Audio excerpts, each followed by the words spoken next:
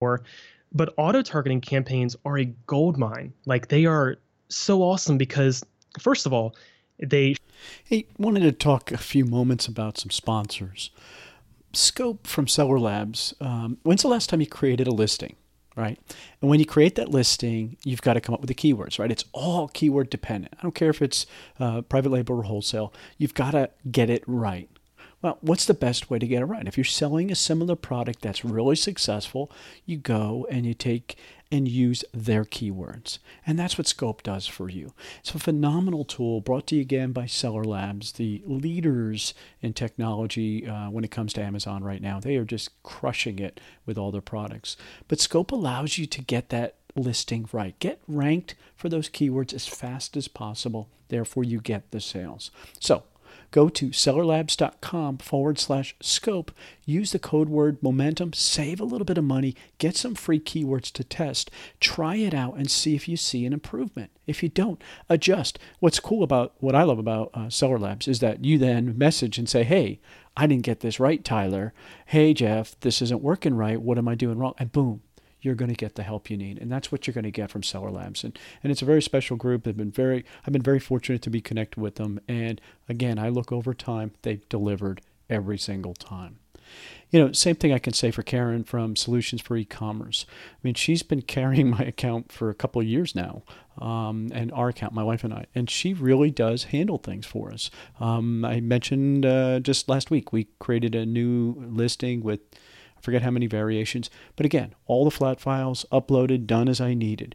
I pop in, so she'll send me a template. I pop in some information, and then boom, it's handled. Oh, wait, these pictures weren't done right, blah, blah, blah. This UPC needs it, boom, modified, adjusted. And again, the communication's been phenomenal too. I get an email back saying, hey, this was done, or this, you're missing this, Steve. Hey, you got to do this. So, we have those challenges too. And that's why I like working with somebody who's been doing it and been doing it for a long time. Did you know Karen also does listings for eBay? Yep, lots of them. So if you want to build out that channel, which of course you should, it's Q4, you should be selling everywhere you can. Karen can help you with that too. So you got to tell her I've sent you. So you're going to go to solutions4ecommerce/momentum. You're going to save $50 every single month. You're going to save that $50. But more importantly, you're going to get an inventory health report. Did you just get hit with monthly long-term storage fees? Well, guess what? If you haven't, they're coming. You want to get that inventory right, and she can help you with that. You got to tell her I sent you. Again, solutions, the number 4, e-commerce/momentum will get you into that. Save the $50. Get that inventory health report, though. That's really, really important. Get that going right away. And I don't want to miss my coach when it comes to retail ARB or online ARB. When I have a question, and I do, not that we don't really do much of it anymore, but when I do have a question, I go to Gay Lisby. Because why? Because she is a coach. I mean, she's really phenomenal, but she also puts out a daily list. And you're going to get that list 5 days a week. You're going to get tons of leads. The number of agreed to amount that you're supposed to get, she usually gets to those in the 4 days. And then the 5th day seems to be a bonus most of the time. Phenomenal group, small amount of buyers where this list is going to. And the best thing is the nuggets that you learn. Hey, why is the red one better than the blue one? Gate can help you with those questions. I saw, hey, I got the dreaded letter about a brand.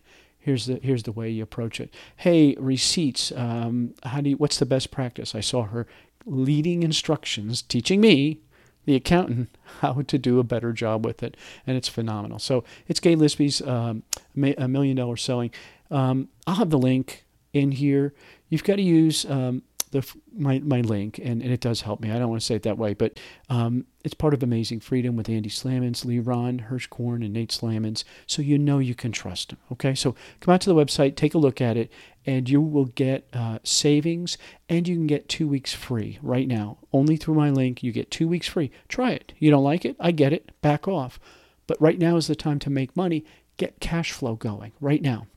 And so join, you get 2 weeks free. The only way you're going to get the 2 weeks free is if you use my link. It's on this episode.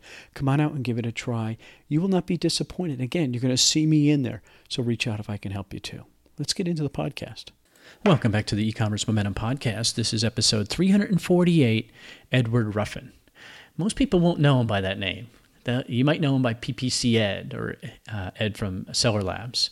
And this is all going to be about advertising. So if you're bored to death listening to advertising stuff, I'm going to bore you some more. But what I've asked them to do is to really go through and talk about it, I think in a way that I understood. And that's my frame of reference. If I can understand it, I'm sure every single person listening to this can understand it. And so I try to break things down to make sure that I got every single word, that he didn't go glossing over me. And I don't feel like he did. I think he did a really, really strong job. What's cool to me is that he's been there 3 years, and you'd be like, oh, he's a young guy. But 3 years in advertising on Amazon means that you're a warrior, because some of the stuff is only been started in the last year or two. A whole bunch of what's working is really been started within the last year or two. And so we're getting an expert who's been doing it. The other thing to understand about Edward is that he runs a whole bunch of campaigns, like a lot of campaigns for some very large, sizable companies. You want to go check out sellerlabs.com/ignite, and you'll see a couple companies in there: Death Wish Coffee, Vermont Teddy Bear, and there's other ones. So these campaigns are run by these guys, and they're doing it right. And so what you get the benefit of is you get to hear what's working. Right? I asked for best practices, so he's going to talk about what's working. Now, we don't get into specific client stuff, but the inference is this is what's working. And I just think that that's powerful. I'm always saying, go best practice. If you're going to do it, might as well do it right. So really, really strong. Let's get into the podcast. All right, welcome back to the E-commerce Momentum Podcast. Very excited about today's guest because it's the time of year that I think we need to, not really get back to basics, because this is definitely going to be a little more advanced, but it's definitely how you can take what you're doing. So let's assume you've already sourced your product. Hopefully by now you've got your product in, or you're getting your product in. You have a plan to get that product into Amazon, right? And we're specifically going to talk about Amazon, but I imagine these would apply semi to like an eBay or your own website, especially a Shopify store. But you've got your product in, and now you're sitting there saying, okay, how do I maximize my sales versus my competitor's sales? How do I get found when I'm in a broad category? I sell in a gift category, for example. How do I get found in there when I'm selling against all these other types of gifts? And so he decided to bring in an expert. They call him PPC Ed, Edward Ruffin from Sellerlabs, good friend, and they are sponsors of my show. I understand that. But this approach is really to help you really benefit that effort. You've done all the work, you've gotten it in, and again, we're now ready to take it to that next level. And so I've asked Sellerlabs to send their expert, Edward, and it's Edward Ruffin, and I'm very, very excited, very fortunate to have him here. Welcome, Edward. Yeah, thank you very much. Very excited to be here. Really excited to talk about advertising. It's definitely what I do all day, every day, and I love every second of it, hands down. Well, I'm all about best practice because, somebody else, well, first off, we would all agree, and quite frankly, everybody in my life would agree, there are a lot smarter people than me, right? And so for me, I hate reinventing the wheel because I want to tweak. I don't want to have to start fresh all the time because it just takes so long to get caught up. Mm-hmm. And in today's day and age, I think that's why I like your company and I like what you guys do, because it's that best practice thing. I'm always looking for somebody who's doing it. And so you're running a lot of campaigns for a lot of people, and you've been doing it for several years. And I was thinking about this. You've been 3 years there, correct? Yeah, coming up on 3 years. Okay, so 3 years, 100% of your job is this. And Amazon advertising, it's been around a little bit longer than that, but there have been new ones that have been introduced in your time frame, correct? Right. Yeah. There's been some, newer methods that have come down the pipeline, or ones that have become more accessible to people, such as, the headline search ads. And, of course, AMS has been there, but there's just different methods. And the way it looks now is a little different, too. So it's always developing and changing, sometimes month by month. And you have to be ready to kind of, just roll with the changes and learn them as fast as possible and learn how to use them effectively for all your products that you're offering. Yeah, it's like an adaptation. So you're like a pioneer. To be honest, no, it's just because you've been in it, and all of us who do it, and I run ads, but we give it X% of our time. I mean, that's, to be fair, that's true, because I've got to source products, or in my case, I've got wholesale coming in, or I've got bundles, or I've got some private label. I've got to do all those things. Plus, we have a big merchant fulfilled. So I only have so much time to give it, where you're 100%. So I just wanted to make sure that we understand that he's an expert at it, because for 3 years, he's done nothing but. So let's first get a little bit of background, how you got to Sellerlabs. Yeah, so I actually I worked in retail for quite some time. I've really enjoyed sales. I've enjoyed talking with people, and I worked in technology for a while. Selling computers, working on computers. Nerd. Yeah, I know, 100%. I am 100% guilty of being a nerd. But it got to a point where I was kind of getting tired of the actual just selling the product and just working on it, and I wanted to learn more about software. Because software is such a different field. It's way different from just selling something that you can actually hold. And I was really, attracted to Sellerlabs because it's actually here in the town that I live in, Athens, Georgia. And I actually had someone else who was working here, and I was able to actually get an interview. And right away, I was just blown away with the culture of the company and really just, how everybody else here is kind of a nerd too, and I fit right in. And I moved over to software. I started working with Sellerlabs, and eventually, I really worked my way into the advertising ecosystem as we launched one of our newer tools, Ignite, and I was kind of on the beta team for that, and I was working with the kind of the development team for building out Ignite, and that just really threw me right into the fire, really, to learn all about advertising on Amazon, and I had to take it and learn it as fast as I could. And I would never have done anything different. I definitely do not regret anything that I've done with Sellerlabs or what I'm doing in the future. I'm very excited to be here. What was attractive to you about the advertising? Is it the fast pace or the ability, maybe it's this way, if I say it this way, the ability to actually affect change and see it? Yeah, I mean, honestly, so the fast pace aspect of it is definitely something that's always been really attractive because it's always changing and you have to constantly learn and understand the new advancements in it. And I love that. And then also just, yeah, the way that you can really, in some theory, control what people see. And it's a way to really influence shoppers on Amazon. And I've always been attracted by that because I'm actually really into science fiction. And it's just really cool to see how all these ideas of advertising that you see in these older films and movies and books, they are kind of taking place today where you can actually make sure that you're targeting people that are looking for a similar product or they're trying to find something that you may be selling on Amazon. And you have that you have that influence on them to control what they see, how they see it, and where they even see it as well on Amazon. Well, can you give me an example? Because I'm sitting here thinking about that. The old days, how do you get, it was general merchandise, right? So they have this giant store and everybody would walk through or the checkout lane is a good example where they put those crappy magazines, right? Those impulse buys, right? That's done intentionally, right? Because they realize that if they can hook you with that headline, that title, they can pull you in and boom, make a sale, make a high, and those are high margin items at that end. Can you give an example of what in the Amazon world of what you're talking about? Yeah, exactly. I mean, so when it comes to advertising, you have to be competitive for that reason. So it's the same way at looking at space at just a really regular brick and mortar store. People and companies pay more to have their products more in front of consumers. And it's the same way with advertising on Amazon. You have to bid more, you have to be willing to spend more to get that top placement on the search result, or to get your headline search ad banner to be the one that shows when someone searches a particular keyword. So it does become, really competitive because you're trying to outbid others that are also bidding on those same keywords, and you want to get that top placement because most of the time that top placement converts better, because it has more people looking at it and it's getting more traffic, just like those impulse buys, as you call them, at the convenience stores. Those are right there when you're checking out. You're already spending money, already know what you're getting, but you see this and you want to buy more. And it's kind of the same idea. It's just digital as opposed to having a candy bar at a checkout line at your local grocery store. I don't think people realize that model has changed about retail, that you have to buy the space. That was not the way I've been in. I was in the newspaper business forever, worked for so many different companies. And in the last few years, it was these larger convenience stores. Eventually, you had to buy the space. And, and so you didn't think about it, but that top shelf premium placement was worth X. And it was such a great revenue stream for them. And you don't think about competing against that now in the retail world. So that advertising cost, which we really didn't count as advertising costs, it was just we'd give them a better rate is what you paid for.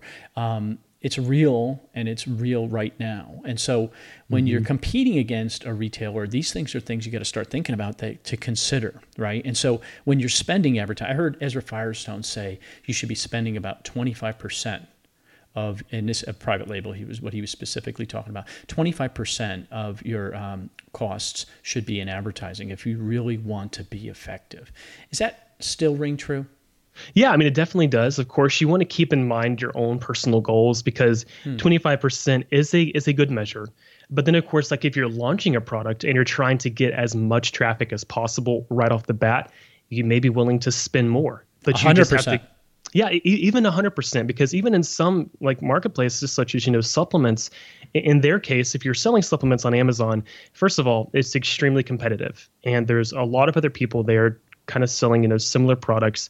But most of the time they're okay with spending 100% because a lot of times those people that have bought your product will come back and buy it again in the future. And that's just that return investment that you're getting. And that plays into their model a little differently. Whereas if I am, doing private label and I have, a product that's not too competitive in the category that I'm looking at, I would be more likely to do 25 or 30% because I want to be competitive, but I still want to come out profitable. And if that means I'm spending more to begin with just to get some traffic, then I taper it back down. Once I do have some, velocity on Amazon, then that may be the case instead. So it's almost like a subscription model, right? So that cost to acquire the customer was worth the 100% because the second time they buy, right, when they're likely to be repeat customers in that supplement example, you're going to make your margin back over time, right? That's the theory. Exactly. Okay. And of course, if you're selling an Xbox, that's not as much of the idea, because they're not going to come back and buy another one. Yeah, I think this is important to distinguish because I think there are people who think, average cost of sales, well, you got to do whatever it takes. Well, but you do have to realize that these are one-off customers generally.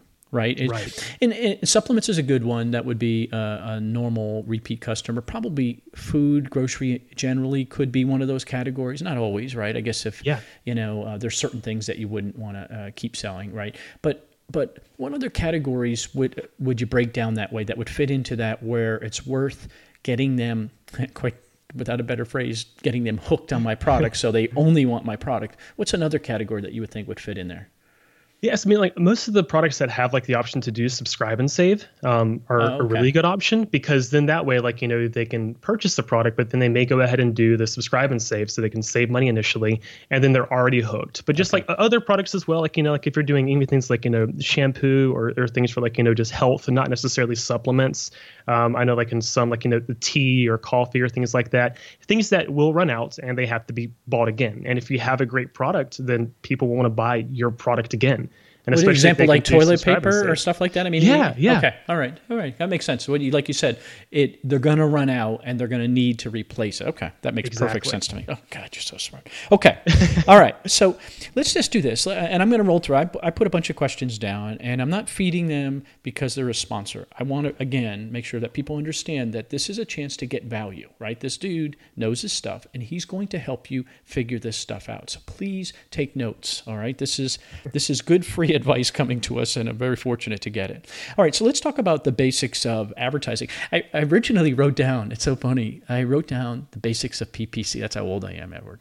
Is because, not that long ago, that was the majority of advertising, right? I mean, that was pretty much it. No, not pretty much. I mean, it was a little bit, but now it's expanded into a couple different places. So let's talk about the basics of advertising in general. Yes, I mean, advertising itself has evolved so much. I'd say even in the past year, it has grown leaps and bounds from what it was before. And this isn't just Amazon. There is, other off Amazon advertising such as, Facebook, Instagram, even Twitter, all social media sites. They're really capitalizing on the fact that ads are worth a lot of money. And they're getting in front of thousands and millions of people, really just in one day sometimes. And that's just a great way for companies to put their new product or their really established product in front of potential buyers based on their likes, their interest, and really what they want in life. And really, Amazon has really shifted their focus to go more towards this, market share. They're looking to expand their advertising. They're looking to get more out of it. And they're adjusting things inside their advertising platform to where they're looking to do off Amazon advertising. They're actually doing it right now. And then they're also doing headline search ads, which is, another great way to get, more traffic and more impressions. Those are actually called sponsored brand ads now. And those are really different from just a normal sponsored product ad. because they're actually a banner ad that allows you to be creative. You can insert like a lifestyle image of your product, and you can have a headline that's catchy that really draws people in to look at your product. And then also on top of that, if you're a vendor, you can go through AMS and you can actually take advantage of something, the product display ads. And these are so competitive because they allow you to target specific products on Amazon. So you can actually say, hey, you know what? This guy over here is a huge competitor. I'm going to bid so then I can actually get my ad on his listing. So when someone is looking at his listing, then I can see my ad too, and they may purchase mine because it's cheaper. So when I have when I pull up my listing and I see my competitor looking really good right next to me, they're paying for that, correct? Yeah, they're paying for it, and they may be willing to pay, top dollar for that. Sometimes it is about raising the bid and being as competitive as possible to really beat out your competition or try to get as many sales from them as possible. And it really goes to show that, Amazon is developing these tools. They're making them easier to use. They're getting a better interface on Amazon as well. And they're really focusing on the fact that by doing the ads, we're not just taking your money. Like Amazon's not just trying to get your money, but they're trying to create conversions. And they're really trying to make happier shoppers. And they're not just going to take your money with no type of effect from it. They want you to have an ad that leads to a purchase, that leads to a happy customer that will come back and buy more on Amazon in the future. Yeah, everybody thinks that they make their money for storage fees and all the rest of that. Well, in my town, we have 4 Amazon warehouses. Those babies aren't cheap. Wow. So, it is, I'm not exaggerating. They're monsters. They're like they're a mile long. And they're not cheap, right? They're paying for parking for their employees in another place. And then they bus them over, right? All those costs. So I doubt that our storage money is covering their costs on their warehousing, right? They make their money when something sells, period. Right. Correct? Now, I understand that the advertising business for them has become a huge revenue source. And that's nice and free for them, right? There's programmers and stuff, but that's nice and free. But to be honest, they make their money when that item sells. They get their 8, 10, 15%, whatever it is, and that's what they want to do, and they want to sell as many. But I think you brought up another good point, is they also want that customer to say, I got it at Amazon, 100%. Whenever whenever they're thinking of anything, they only think of Amazon, and that makes perfect sense. You mentioned those banner ads. I thought banner ads have been a declining business. I knew that, in the old media world, that was the big thing they were doing, is running these things. But people weren't looking at them anymore. Is that different on Amazon, do you know? Yeah, it definitely is. So really the whole sponsored brand ads, or like the banner ads, so as they kind of are called as well, on Amazon, they've really developed them in such a way where there's more options actually if you're doing a sponsored brand ad. In the past, they were really just at the top of the page, like whenever you search something, and usually the top result was a headline search ad, as they used to be called. And these were pretty simple. They really didn't have much other placement, and you could have them lead to a list of all these different products. So it's more like a kind of a controlled environment. So like instead of clicking on a competitor product and seeing an ad there, you can actually just click on a headline search ad, and it can take that shopper to a list of maybe 10 of the products that you offer. But now they've actually changed it to where you can actually direct that shopper to your storefront that you've created on Amazon. So if you have brand registry, you can actually build out a storefront that's beautiful. It can have different tabs. It can have some lifestyle images, and it can actually make it easier for that shopper to purchase a product because they click on the ad, they go to the storefront, they learn more about your brand, they learn that you actually have quality items, then they can purchase them from there. And then on top of that, there's also more placement now. The sponsored brand ads are now like on the sidebars, they're on the bottom of the pages, and just they have a really nice placement on mobile as well when you're using on the phone. So they're expanding that reach and giving you a bigger audience and giving you better placement. And they're actually one of my favorite ads just because you have that creative aspect in it. Because you can use, a lifestyle image of someone using Yeah, I was going to ask you product. that. You don't have to use that plain black white image for those sponsored ads, correct? Exactly. Of That's course, you still huge. can. Yeah, it's huge because it gives your product more life. It actually gives you some depth. It gives your brand some type of recognition, which is exactly what you want with these ads. And then on top of that, the headline. Like I love spending time to create these catchy headlines for these new ads that I'm creating for some of the clients that I work with, because I want them to be catchy. I want them to, kind of summarize what their product is and what it does within 50 characters or less. And it's a challenge, but it's also so fun because it adds that value right up front. And people know what their brand is. They know what the product is. They're like, wow, this picture's awesome. This looks like something that I want. This is perfect. And then they're hooked just like that. I'm looking at a picture. I pulled up something, and it was for Christmas.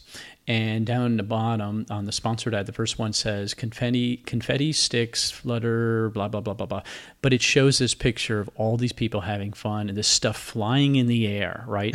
It's like compared to this plain white image of this product I'm looking at. I mean, it's this plain awful white image, and then I look down a little lower, and there's a whole group of people, and I can see. Like through that image, I can immediately see what that does, right? Yeah. That's very effective. Oh, damn, I'm it influenced. Really is. I hate that I'm influenced by advertising.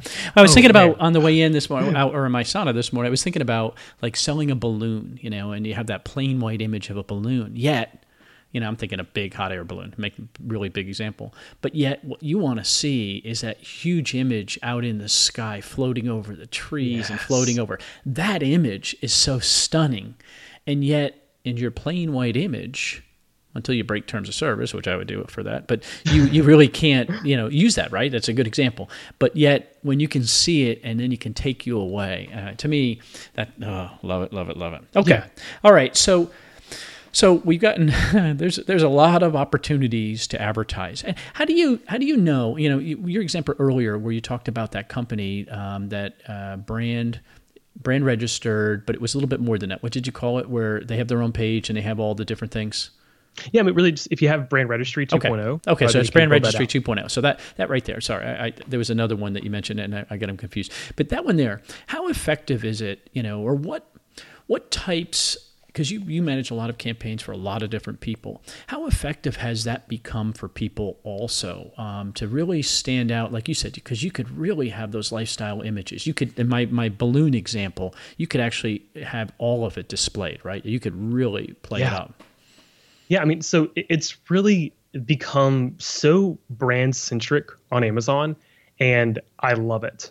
Like, of course, I still have clients that are doing, the resale, they're doing some wholesale, and they don't have as much of an opportunity. But all the ones that have brand registry and they're really looking to build their brand on Amazon, they're kind of being rewarded to a case because Amazon is building out these tools and these features of advertising that are really for people that have a brand. And it becomes so much more effective because you're able to actually really build a culture around a brand on Amazon, which is something that you used to only be able to do through social media. Of course, still use social media by all means, but this allows you to have like a kind of a look inside your company and inside your brand on Amazon through that storefront, I love storefronts. They're so awesome.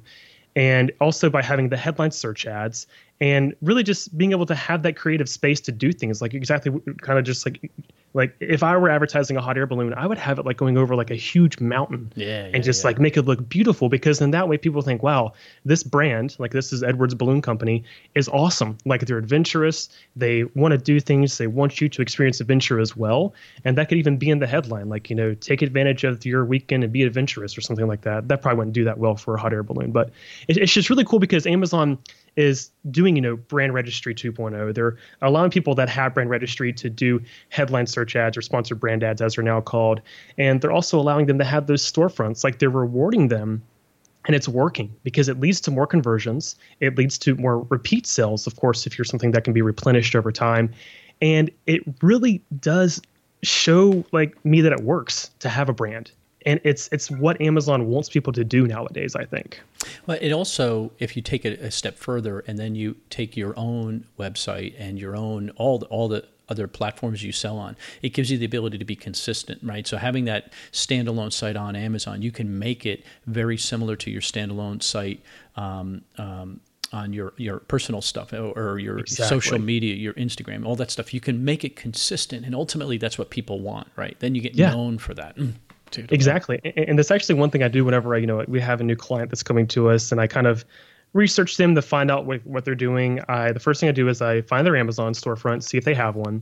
And then I also look at their social media presence to see how it compares, to see if they're more consistent throughout the platforms or to see if there may be some. Is there usually a gap?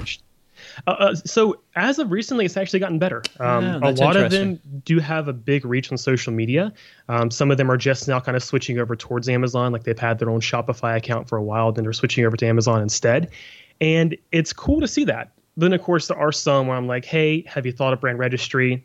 And if not, you should do it because it can help you, and here's why. So I definitely do. It's not like I'm trying to upsell someone to get brand registry. I just want them to see the benefit of doing it, and definitely going through the process of getting that, applied for and get it taken care of as soon as possible. And how long does that take? Because, again, this is a company that's built a brand, right? Or they're in the process. They're trying to build a brand. They've got these amazing products. They need to maximize the utility from them, right? They need to get it every chance, every opportunity to sell. How much effort is it to get that brand registry? And then, not only that, then to get it to the real, so that the page and then the tabs are really effective. Yes, I mean, really applying for it is not hard. I think the biggest time consumption really comes for waiting for it, I believe, is what I've kind of seen. Hurry up and wait. Yeah, hurry up and wait, And as soon as they get it, then it really is pretty easy to actually build out a storefront. You just need some creative images and just need possibly some other options to do just for your storefront. But that doesn't take long to build out. Of course, there's also something else I haven't even talked about that's enhanced brand content as well. That's something else that's not related to advertising, but it's just on your listing. You can have better images. You can have kind of a whole entire section that lets you use larger descriptions and more lifestyle images besides the But ones. it is advertising, really, right? Yeah. Because it's when people see, I'm looking at this site, right, of this particular item, this Christmas item, and they only have 2 images, which is poor. But if I could see, in their 7 or 8 images, I guess, or their video, right, which is enhanced brand content, all that stuff, right? That's what people are looking for. Generationally, your age, us old dudes are different, Edward. But at your age, you guys, I mean, it's reviews. It's you want to see it. You want to see everything about it. You guys are like research nuts. And having that ability to see a video and seeing it actually get used and be like, oh yeah, that's how I would use it. Yep, that's exactly what I would do. Exactly. Will really take it further. So to me, they really are related. Okay.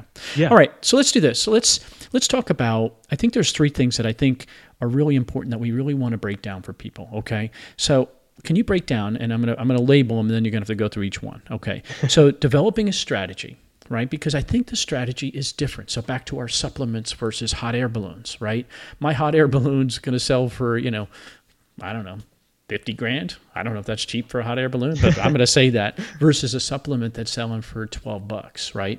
Different strategies, right? And you're going to mass market that as opposed to micro market, right?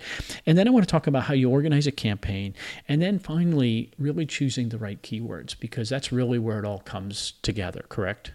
Yeah, 100%. I'll go through them in order. Okay. But just definitely because I'm a wacko about order, so if you could keep it in order. No, I'm teasing. No, I definitely love all these. I guess to begin with, the strategy. The strategy is going to vary for every account. And this is actually part of my job whenever we have a new client come to us, is I spend, a few hours sometimes developing a strategy just for this client. And that's simply because no client is the same, no category is the same, no product is the same. And when I say strategy, it's really just about, getting things set up to run for a long time. One thing that I see a lot of people do is they create campaigns that are just kind of, throwing something at the wall and hoping it sticks. And then a month from now, it has to all change. So with this strategy, you have to really go ahead and set your goals and what you want to get out of the advertising. You have to know if you want to be really competitive. You have to really know what your break even is on a product and kind of what your profit margin is as well for the products that you're selling. And you have to know exactly what type of ads you want to run.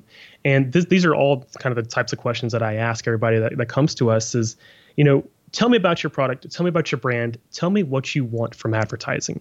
Because if you have someone, for instance, that's doing a hot air balloon, they're going to have a different strategy from supplements. And some of the reasons for that are because hot air balloons, they have a high cost. They also may have a really high profit, just considering. So if they make one sale, their A cost may be really, really small, like 2% or something, because they're not spending that much money on the actual keywords in relation to the actual sales and how much they make off of them. But then also you have to look at the competition there, because a hot air balloon company on Amazon probably doesn't have as much competition as a supplement company on Amazon. We kind of talked about this earlier. So you have to know when developing your strategy how competitive your market is. Well, let's stop there a second, because that's an important point. So in that hot air balloon example, there might be 2 or 3 other sellers, just because not many people can make a hot air balloon. So therefore, do I automatically get pulled up in search if somebody searches hot air balloons on Amazon because there's only 2 or 3 other sellers? Is it likely that I'm going to make it to the higher end of search already? And is that then something you consider? So not necessarily, unfortunately. Okay. Like it's really, so this kind of goes into another part of the strategy, which is, having a powerful listing and having your listing set up to include the keywords you want to rank for, and really have a strong listing with the images, the bullet points and the title, because that will help you index more for the actual keywords that you're targeting. Of course, this is both organic and also paid for placement as well. So even if there are just 2 other people selling hot air balloons on Amazon, which I'm actually really curious about. I just put it in, dude. I had to do it because I'm sitting here thinking to myself. So go all departments, hot air balloon. Everybody listening, pause and go out there and search for this, because I think it's very enjoyable. There's actually the second one down, travels light, hot air balloon, authentic models. $49. I mean, I don't know if that's big enough to hold a person. I don't think so, but it's pretty stinking cool. It is actually very, very cool. I mean, here's if you go down a little ways, it's an authentic model. I don't know. A 12? Oh, it's only a 12-inch balloon, so it's not a big deal. All right, so I want to see a real hot air balloon, man. Even like having like a mini hot air balloon, like that itself is a conversation starter. And I may have to get one of those. Yeah. Hey, what's that in your backyard? It's a hot air balloon. I'm just out playing with a hot air balloon. Yeah. Very cool. All right, so I don't see my giant $25,000 or $50,000. I think I said a $50,000 version, but I get it. But what I do see in here, and this is where I think your point is I'm seeing in toys and games, home and kitchen, clothing and jewelry, children's books, socks, nursery furniture. So I'm not going to show up unless somebody's looking for person carrying hot air balloon, right? Then it's very okay. All right, that makes sense. So you have to be, specific in your listing. You have to include the keywords that you want to rank for. Maybe the ones that you don't want to have in your listing, you can put those in your back end of your listing, so you can actually get some ranking for that. And of course, Amazon wants to see velocity and sales, of course, too, to get you that higher placement, because they want to see that your product actually sells and people enjoy it. They look at reviews, they look at a lot of things. But one thing that I really push for whenever we, work on campaigns is Amazon will only drive traffic to a sponsored ad campaign if they see that it's converting. And this is another way that you can make sure that you're getting your sponsored ad placement up higher. And what I really mean by this is whenever you make a new campaign, Amazon usually throws a lot of traffic at it to begin with, just to see how it performs. And if Amazon sees that it's working well and is converting, they will kind of continue that traffic. But if they see that it's not doing well, it's just getting a lot of clicks and they're just not converting, no sales at all, they're going to drop down the traffic. They're going to stop giving it traffic because it's not working. And that really makes sense. And also on top of this is competition. You're paying more to get better placement a lot of times.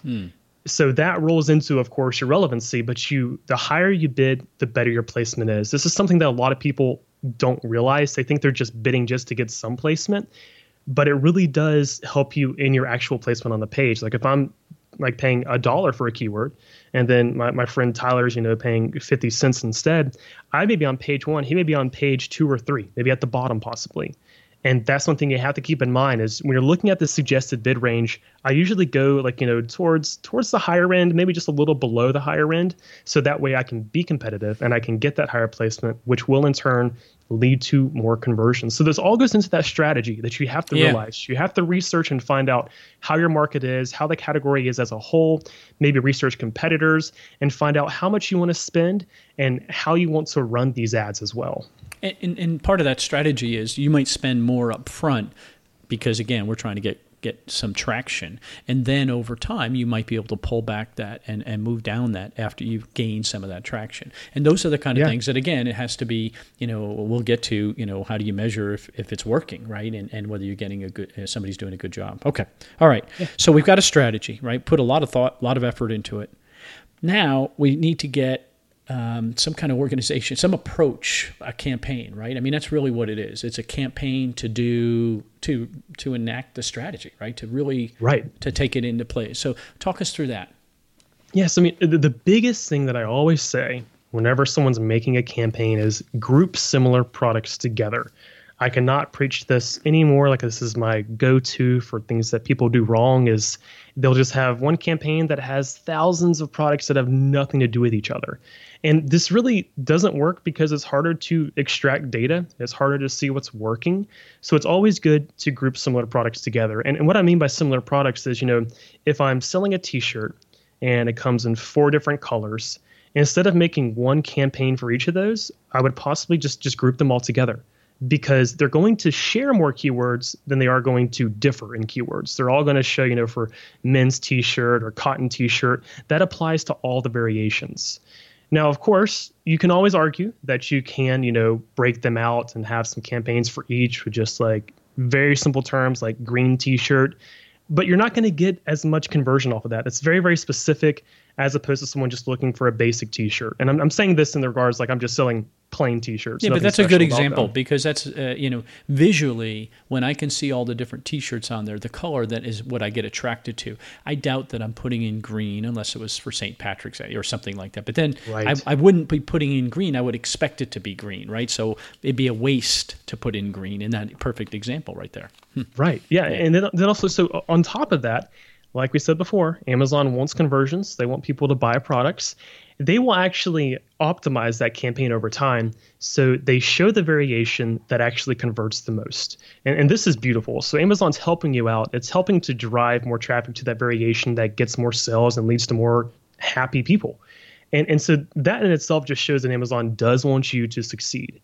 So I usually, group similar products together.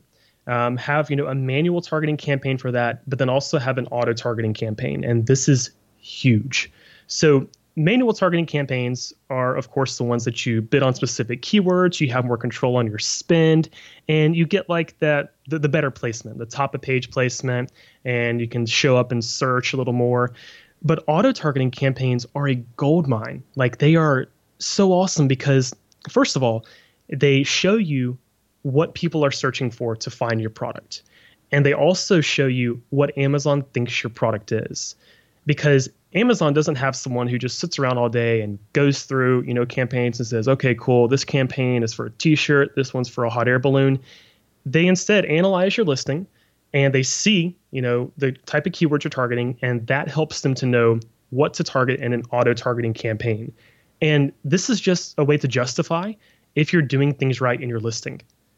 Like, if I'm selling t-shirts and all of a sudden I see search terms showing up in my auto targeting campaign for lizards and snakes, I have no idea what happened. Maybe I put in some words that were irrelevant and I need to take those out. So that helps you sharpen I always use things as like sharpening a pencil.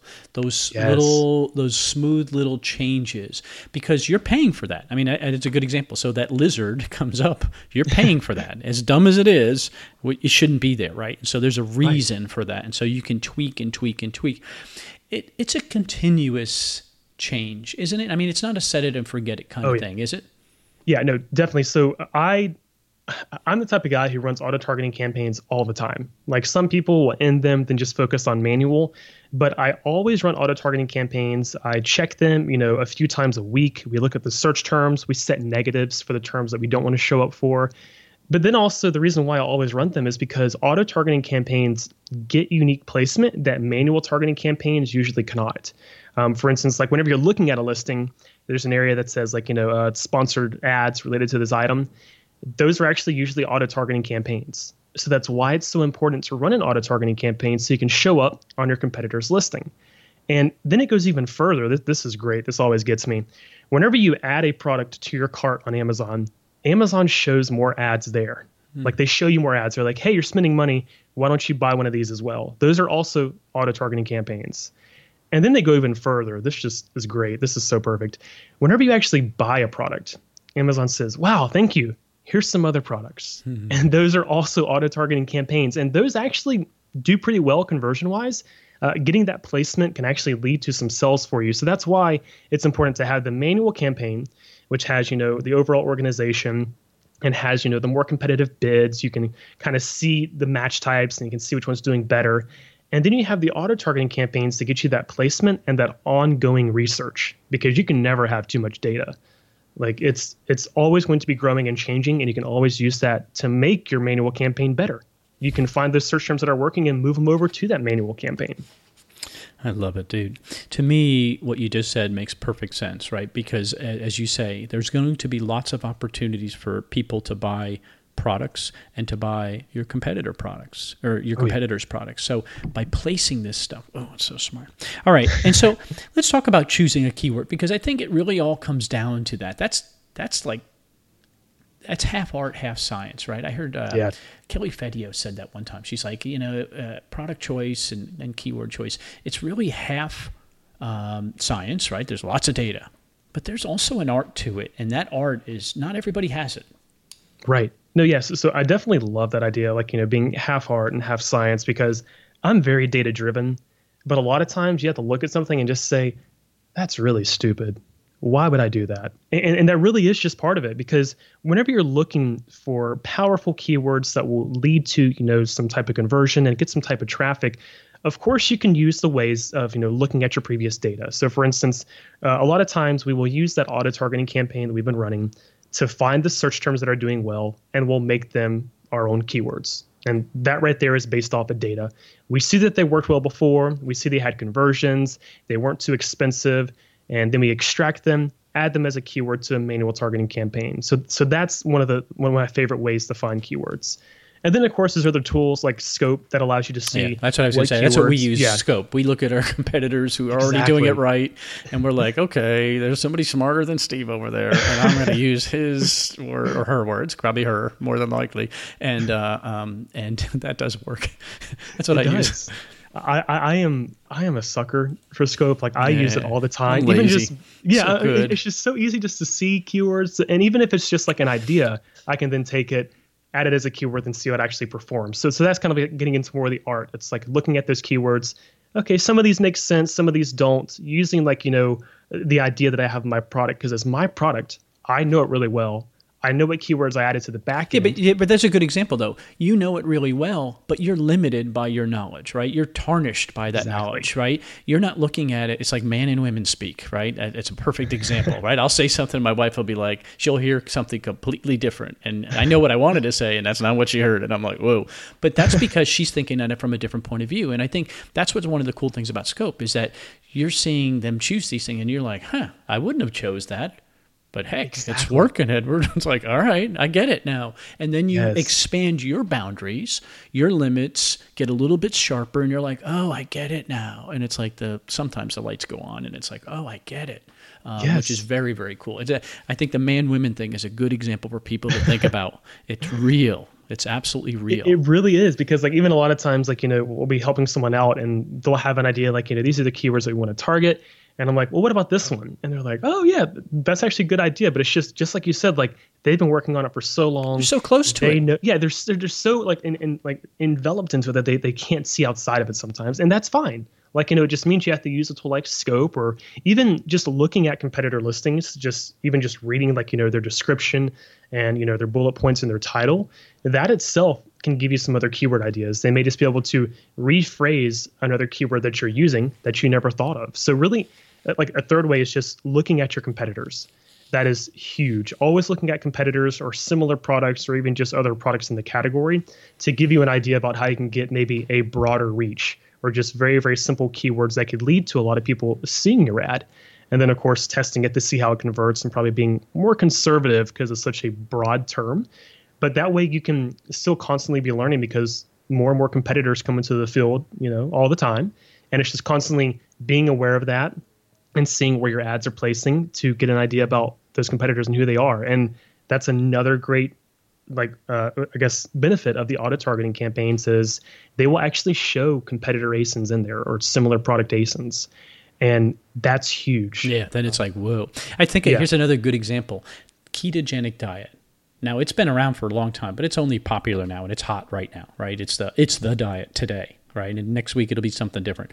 But how many products have added the word keto friendly or whatever? And why, right? Say they were already selling, almond flour. Almond flour's been around a long time. Now you look at the package, keto friendly or coconut flour and stuff like that.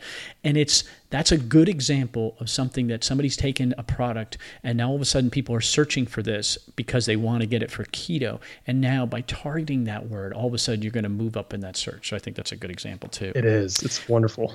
All right. So let's go through a couple more things because I think we've gotten that breakdown. Again, we got to develop a strategy, and the strategy is different depending on what you're selling, right? And why you're selling, or not. Of course, you're selling to make money, but costs and all the rest of that stuff. Again, you're going to organize the campaign the right way, and then you're going to make sure you got the right keywords. But that is not a static piece of information. That is an evolving piece of information. And I think those 3 tips are strong. So what's the characteristics of a good campaign? When you look at, because again, I'm looking for best practice, right? I'm looking for the things that I'm assuming, this is my assumption, I think this is pretty reasonable, that what you thought was working 3 years ago, or what was working 3 years ago, probably is not the trend today. Is that fair? Yeah, definitely. It's become way more evolved, and you have to kind of watch it closer too.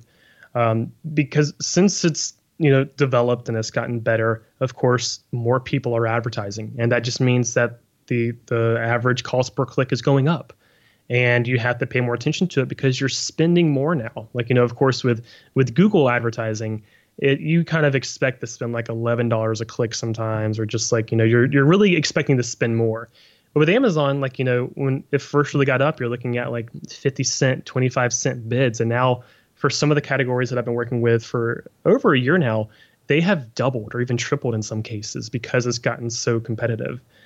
So really, like whenever you're looking to analyze your campaign to see if it's a good campaign, one of the first things I look at is traction. And this is very, very basic traction just in the side of impressions.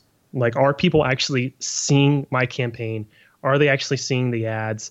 And is it getting in front of the audience that I want? So I usually look at impressions just to see if it's getting placement. Because if you're not getting placement, nothing else will follow. So if you're not getting placement, you have to analyze your bids and be more competitive. Okay, so hold on a second there. I want to make sure I get this. So again, that's your first step, right, is to make sure that you're getting in front of eyeballs. So whether they're buying or not, that's a different issue.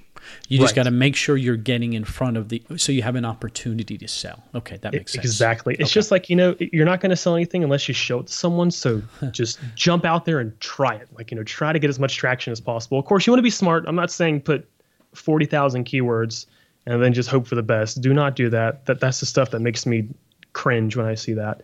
But everything's a keyword, Edward. Everything's a keyword. Yeah. No, yes. So I always look at impressions first. I always have. And then, of course, as you go down the pipeline, you look at the clicks. So you want to look and see, are people seeing my ad? Then are they also engaging with it? And when you're looking at clicks, of course, you want to see if you're getting a good amount. You want to see if there's particular keywords that are doing well. And something else there is, as you're getting clicks, you'll get an idea of what your average cost per click is. And this will let you know how competitive your campaign is and also the category. If you see a really high cost per click, like if the average cost per click is $5 right now, that's pretty competitive. Of course, probably a year from now, people will listen to this and be like, $5? Come on, that's nothing. But it's definitely good to analyze how much money you're spending overall. And of course, you can look into individual cost per clicks as well. But this lets you know how competitive the category and the market is that you're aiming for. But the best way to determine a good campaign is how many of those clicks actually converted. And this is where you actually see your worth. Of course, you want to have a high conversion rate. You want to see that these people are actually seeing the ad, engaging, and then converting as well. But you want to be careful there too, because if you're getting conversions, but they're just costing so much money and it's just really driving up your costs, you want to be careful.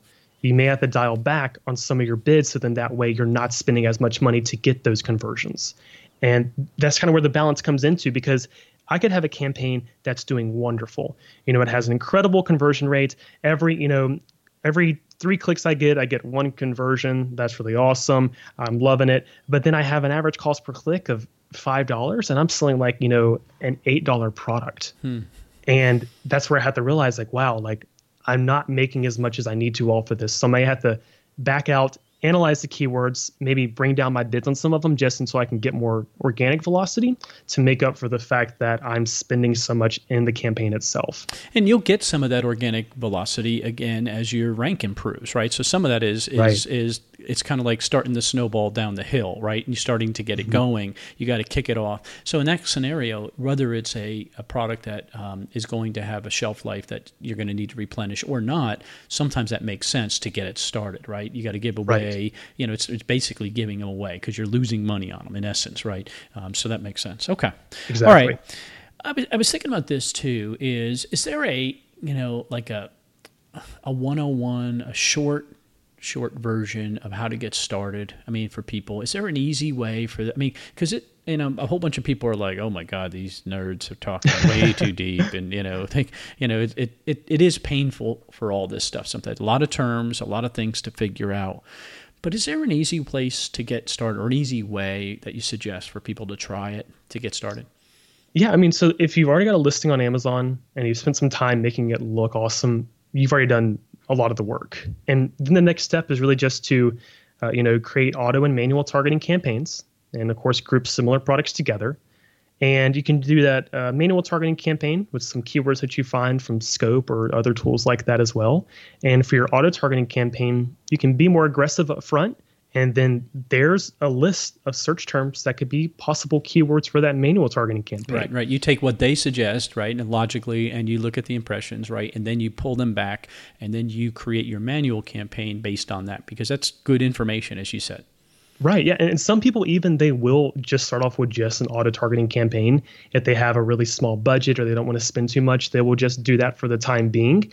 And, after a week or two, you have a good amount of data that you can use to just make a manual targeting campaign with those terms. And that's really a simple way to get started. Of course, there is going to be optimization along the way. I really do not like it when people just start campaigns and don't check back in on them. I always say, as you're doing this, as you're launching them, check them 2 to 3 times a week. And also don't overcheck them. Give them time to grow, give them time to breathe, because you want to have data that's usable. You don't want to have just 1 day's worth of data. You want to have a couple of days so that we can actually see what's going on and what's working, what's not working as well.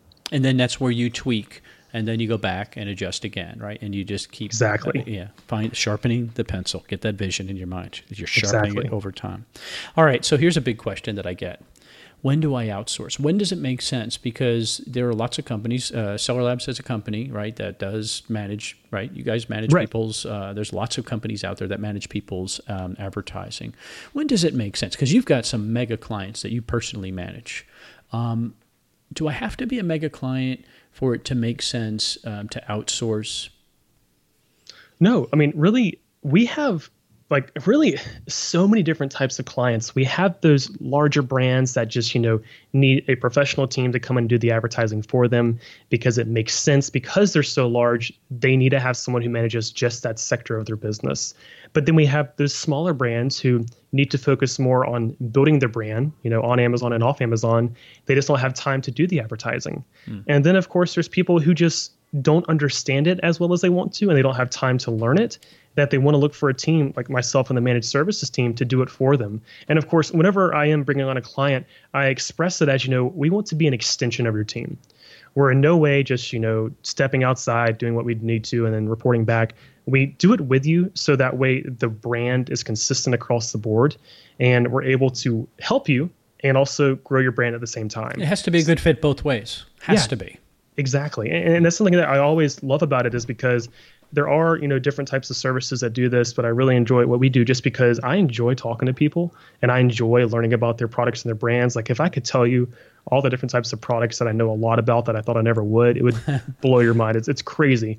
And it's just, you have to look at it and see, can I devote time to do this myself? Okay, if I can't, I need to get someone. Or do I really want to? Do I want this to be something else I have to manage on a daily basis? And it's you have to kind of manage to see what your time is worth. Your time may be better spent developing your listing or getting a newer product to market, or looking at your off Amazon sales while we're handling your on Amazon, advertising.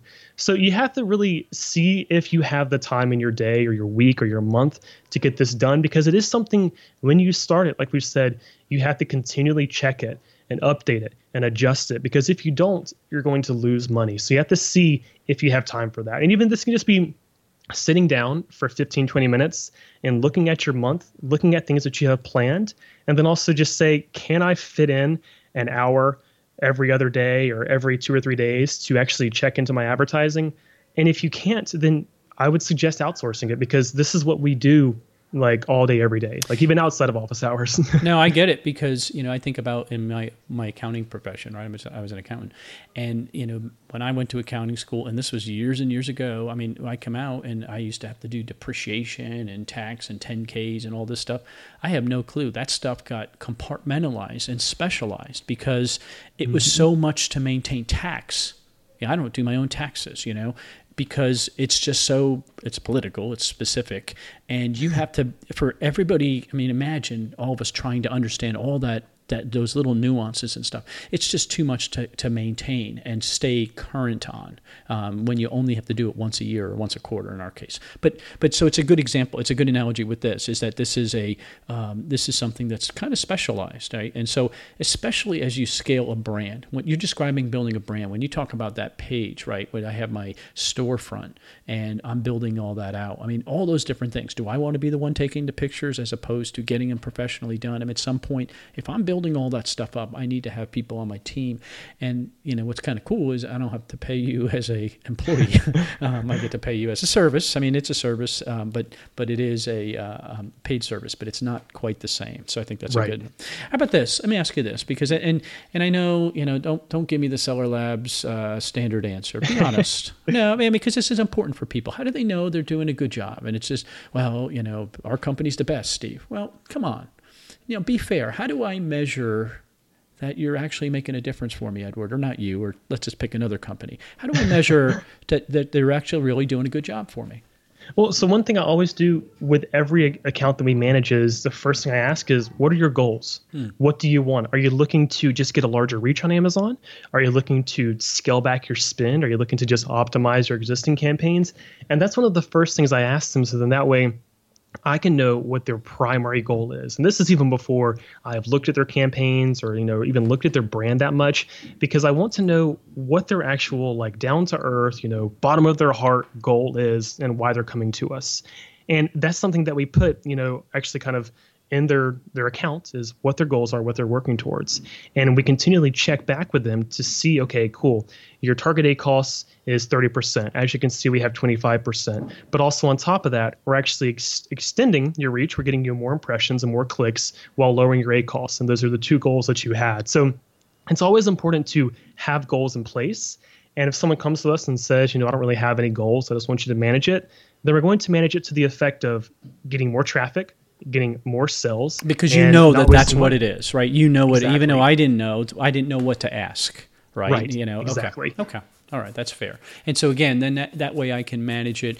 And so when it's not going so well, what do you do? So really, the biggest thing is always being able to speak to it. If there is some time where traffic has slowed down just because of the month or the time of the year, we have to understand that. So we also understand the seasonality of the products that we're, helping to advertise. And if we do have a spread, let's just say 2 weeks sales went down, we have to be able to speak to it. But also we encourage that communication to where if there is an inventory issue, we can recognize, oh, okay, this product is out of stock. That's why the sales are down. But if they're not, we can analyze that data and go into it and see where the impressions dropped off. Then we can look into that specific day, look at the search term reports and see why maybe there was, an increase in the competition, or someone else came to market and they're really kind of trying to beat down your advertising. You have to be able to speak to it. So it requires that amount of research to bring that to, these biweekly calls that we have to say, hey, we noticed this drop off. Here's what we found. And going forward, we're going to do this to correct it. So we come to it knowing the issue, knowing why it happened, and also knowing how to correct it. And it could even be corrected same day sometimes. Sometimes it does just seem that this campaign hasn't performed as well. So we're going to start a new one with a different approach, or we're going to target somebody new came into the market, or something changed, right? You wouldn't know, right? I mean, those things are outside of your control. Well, so biweekly call, what's that about? Yes, the biweekly call is awesome. We do these with every client that we have. And these are really cool because it allows us to bring forward to them a report that shows the change over time, just like, specifically in the metrics. But also we hit points of what's been done to the account, what wins that we see. If there are any type of, losses that we notice or things that aren't doing as well, we bring those to light and we say what the matter is to correct them. And also, if we have some new campaigns that got up and running, we talk about those and talk about how they're doing, because we always have that email communication, in between these biweekly calls. And of course we can have calls sooner if there is something urgent that happens. Yeah, but stuff gets lost in email. It's not as personal. It's not, I want to hear it in your voice. I want confidence. That's what I'm looking for. Exactly. And I am so huge about that because I want to have that rapport to where I can get back on the call and I can say, hey, how's it going? How was your trip last week? Or I saw that you were going to Vegas. Did you enjoy that? I want to have that relationship to where we're not just talking numbers. We actually are an extension of your business and we're able to provide you results that you want and then speak about them openly. We're honest, we work hard to get you what you need, and we're going to work as hard as we need to get you where you want to be as well. Well, you can understand the reason that I wanted to bring Edward on. He's done a really good job of breaking it down. This did not turn into a Sellerlabs pitch, which I really appreciate, although they are sponsored, and I don't want to downplay them because I believe otherwise, we wouldn't have the relationship as long as we've had in what you guys do, and it's phenomenal. But I think you've done a really good job of presenting this information. So I'm going to pitch the Sellerlabs stuff now and say, if you want more information on this, you need to check out sellerlabs.com/ignite. Okay, just go there. I'm going to charge anything. You don't have to register. You're going to see a couple of their big sponsors. Mike from Death Wish Coffee, he's going to be coming on the show shortly. Yeah. Vermont Teddy Bear, massive companies. And what they've been able to do and what they can do for you, or just go there and learn. Be a lurker and learn and understand this stuff and get to the place where you need to bring on that team member. That's what we all would hope for, is that you're getting so busy and so big that you need to bring on a team member. And then, of course, Sellerlabs would be the right. That's who I would recommend. It's 100% who I recommend. I always say that. So you're not always making pitches, Edward. You're available if somebody has a follow-up question. Is that can I stick that out there? Yeah, you can definitely do that. I use LinkedIn a lot. I'll be honest with you. Okay. LinkedIn is great because also I'm starting to put the content that I do there as well. So you can hear other podcasts I've done, other even just training videos and webinars. I'm putting them there. And that's also great just for, future education. We're doing some now where we're talking about, advertising as a whole that you may find interesting. We have some more basic ones. So that's really the best. It's just Edward Ruffin. You'll find me on there. And you can also message me on there as well. It's going to be the easiest way, just so that way I can forward you to other places as well. And of course, from there, we can follow up by email if we need to as well. And I'll be more than happy to help you out. And also, there's a contact form, I believe, on sellerlabs.com for the managed services too that you can do as well. Dude, I really appreciate you taking the time. I know how busy you are. It really, you're really taking me a lot further in my knowledge. There's a whole bunch of things that I'm sitting here saying, about my campaigns. And I'm like, Hey, thank you so much. I love it. Thank you so much. This is what I love talking about. I could do this all day if I had the time. You're a nerd, though. You're a nerd, I know. Whatever. Take care. Thank you. What a great guy. Again, this is why Sellerlabs is doing so well, because they're hiring guys like this and they're giving them, they're basically saying, all right, here's some more rope. Go ahead. Learn. Do more. Take it as far as you want to go. And you can hear the enthusiasm in his voice. He was, in the pre-call and afterwards, we're both pretty pumped after that call because it's cool stuff and it's exciting. When you're helping other people have success and you get to see it, you get a little piece of it, a little piece of their success, you get to be part of it. It's a pretty cool thing. It's, that reward system we all need. And I think he did a great job with it. And he did a really good job of explaining a pretty complicated thing. And I think he made it really easy to understand. Reach out to him if you need. And again, I have those links for his LinkedIn there. Reach out to me if you need some help, and I can connect you with them too. ecommercemomentum.com. Take care. Thanks for listening to the E-Commerce Momentum Podcast. All the links mentioned today can be found at ecommercemomentum.com under this episode number. Please remember to subscribe and like us on iTunes.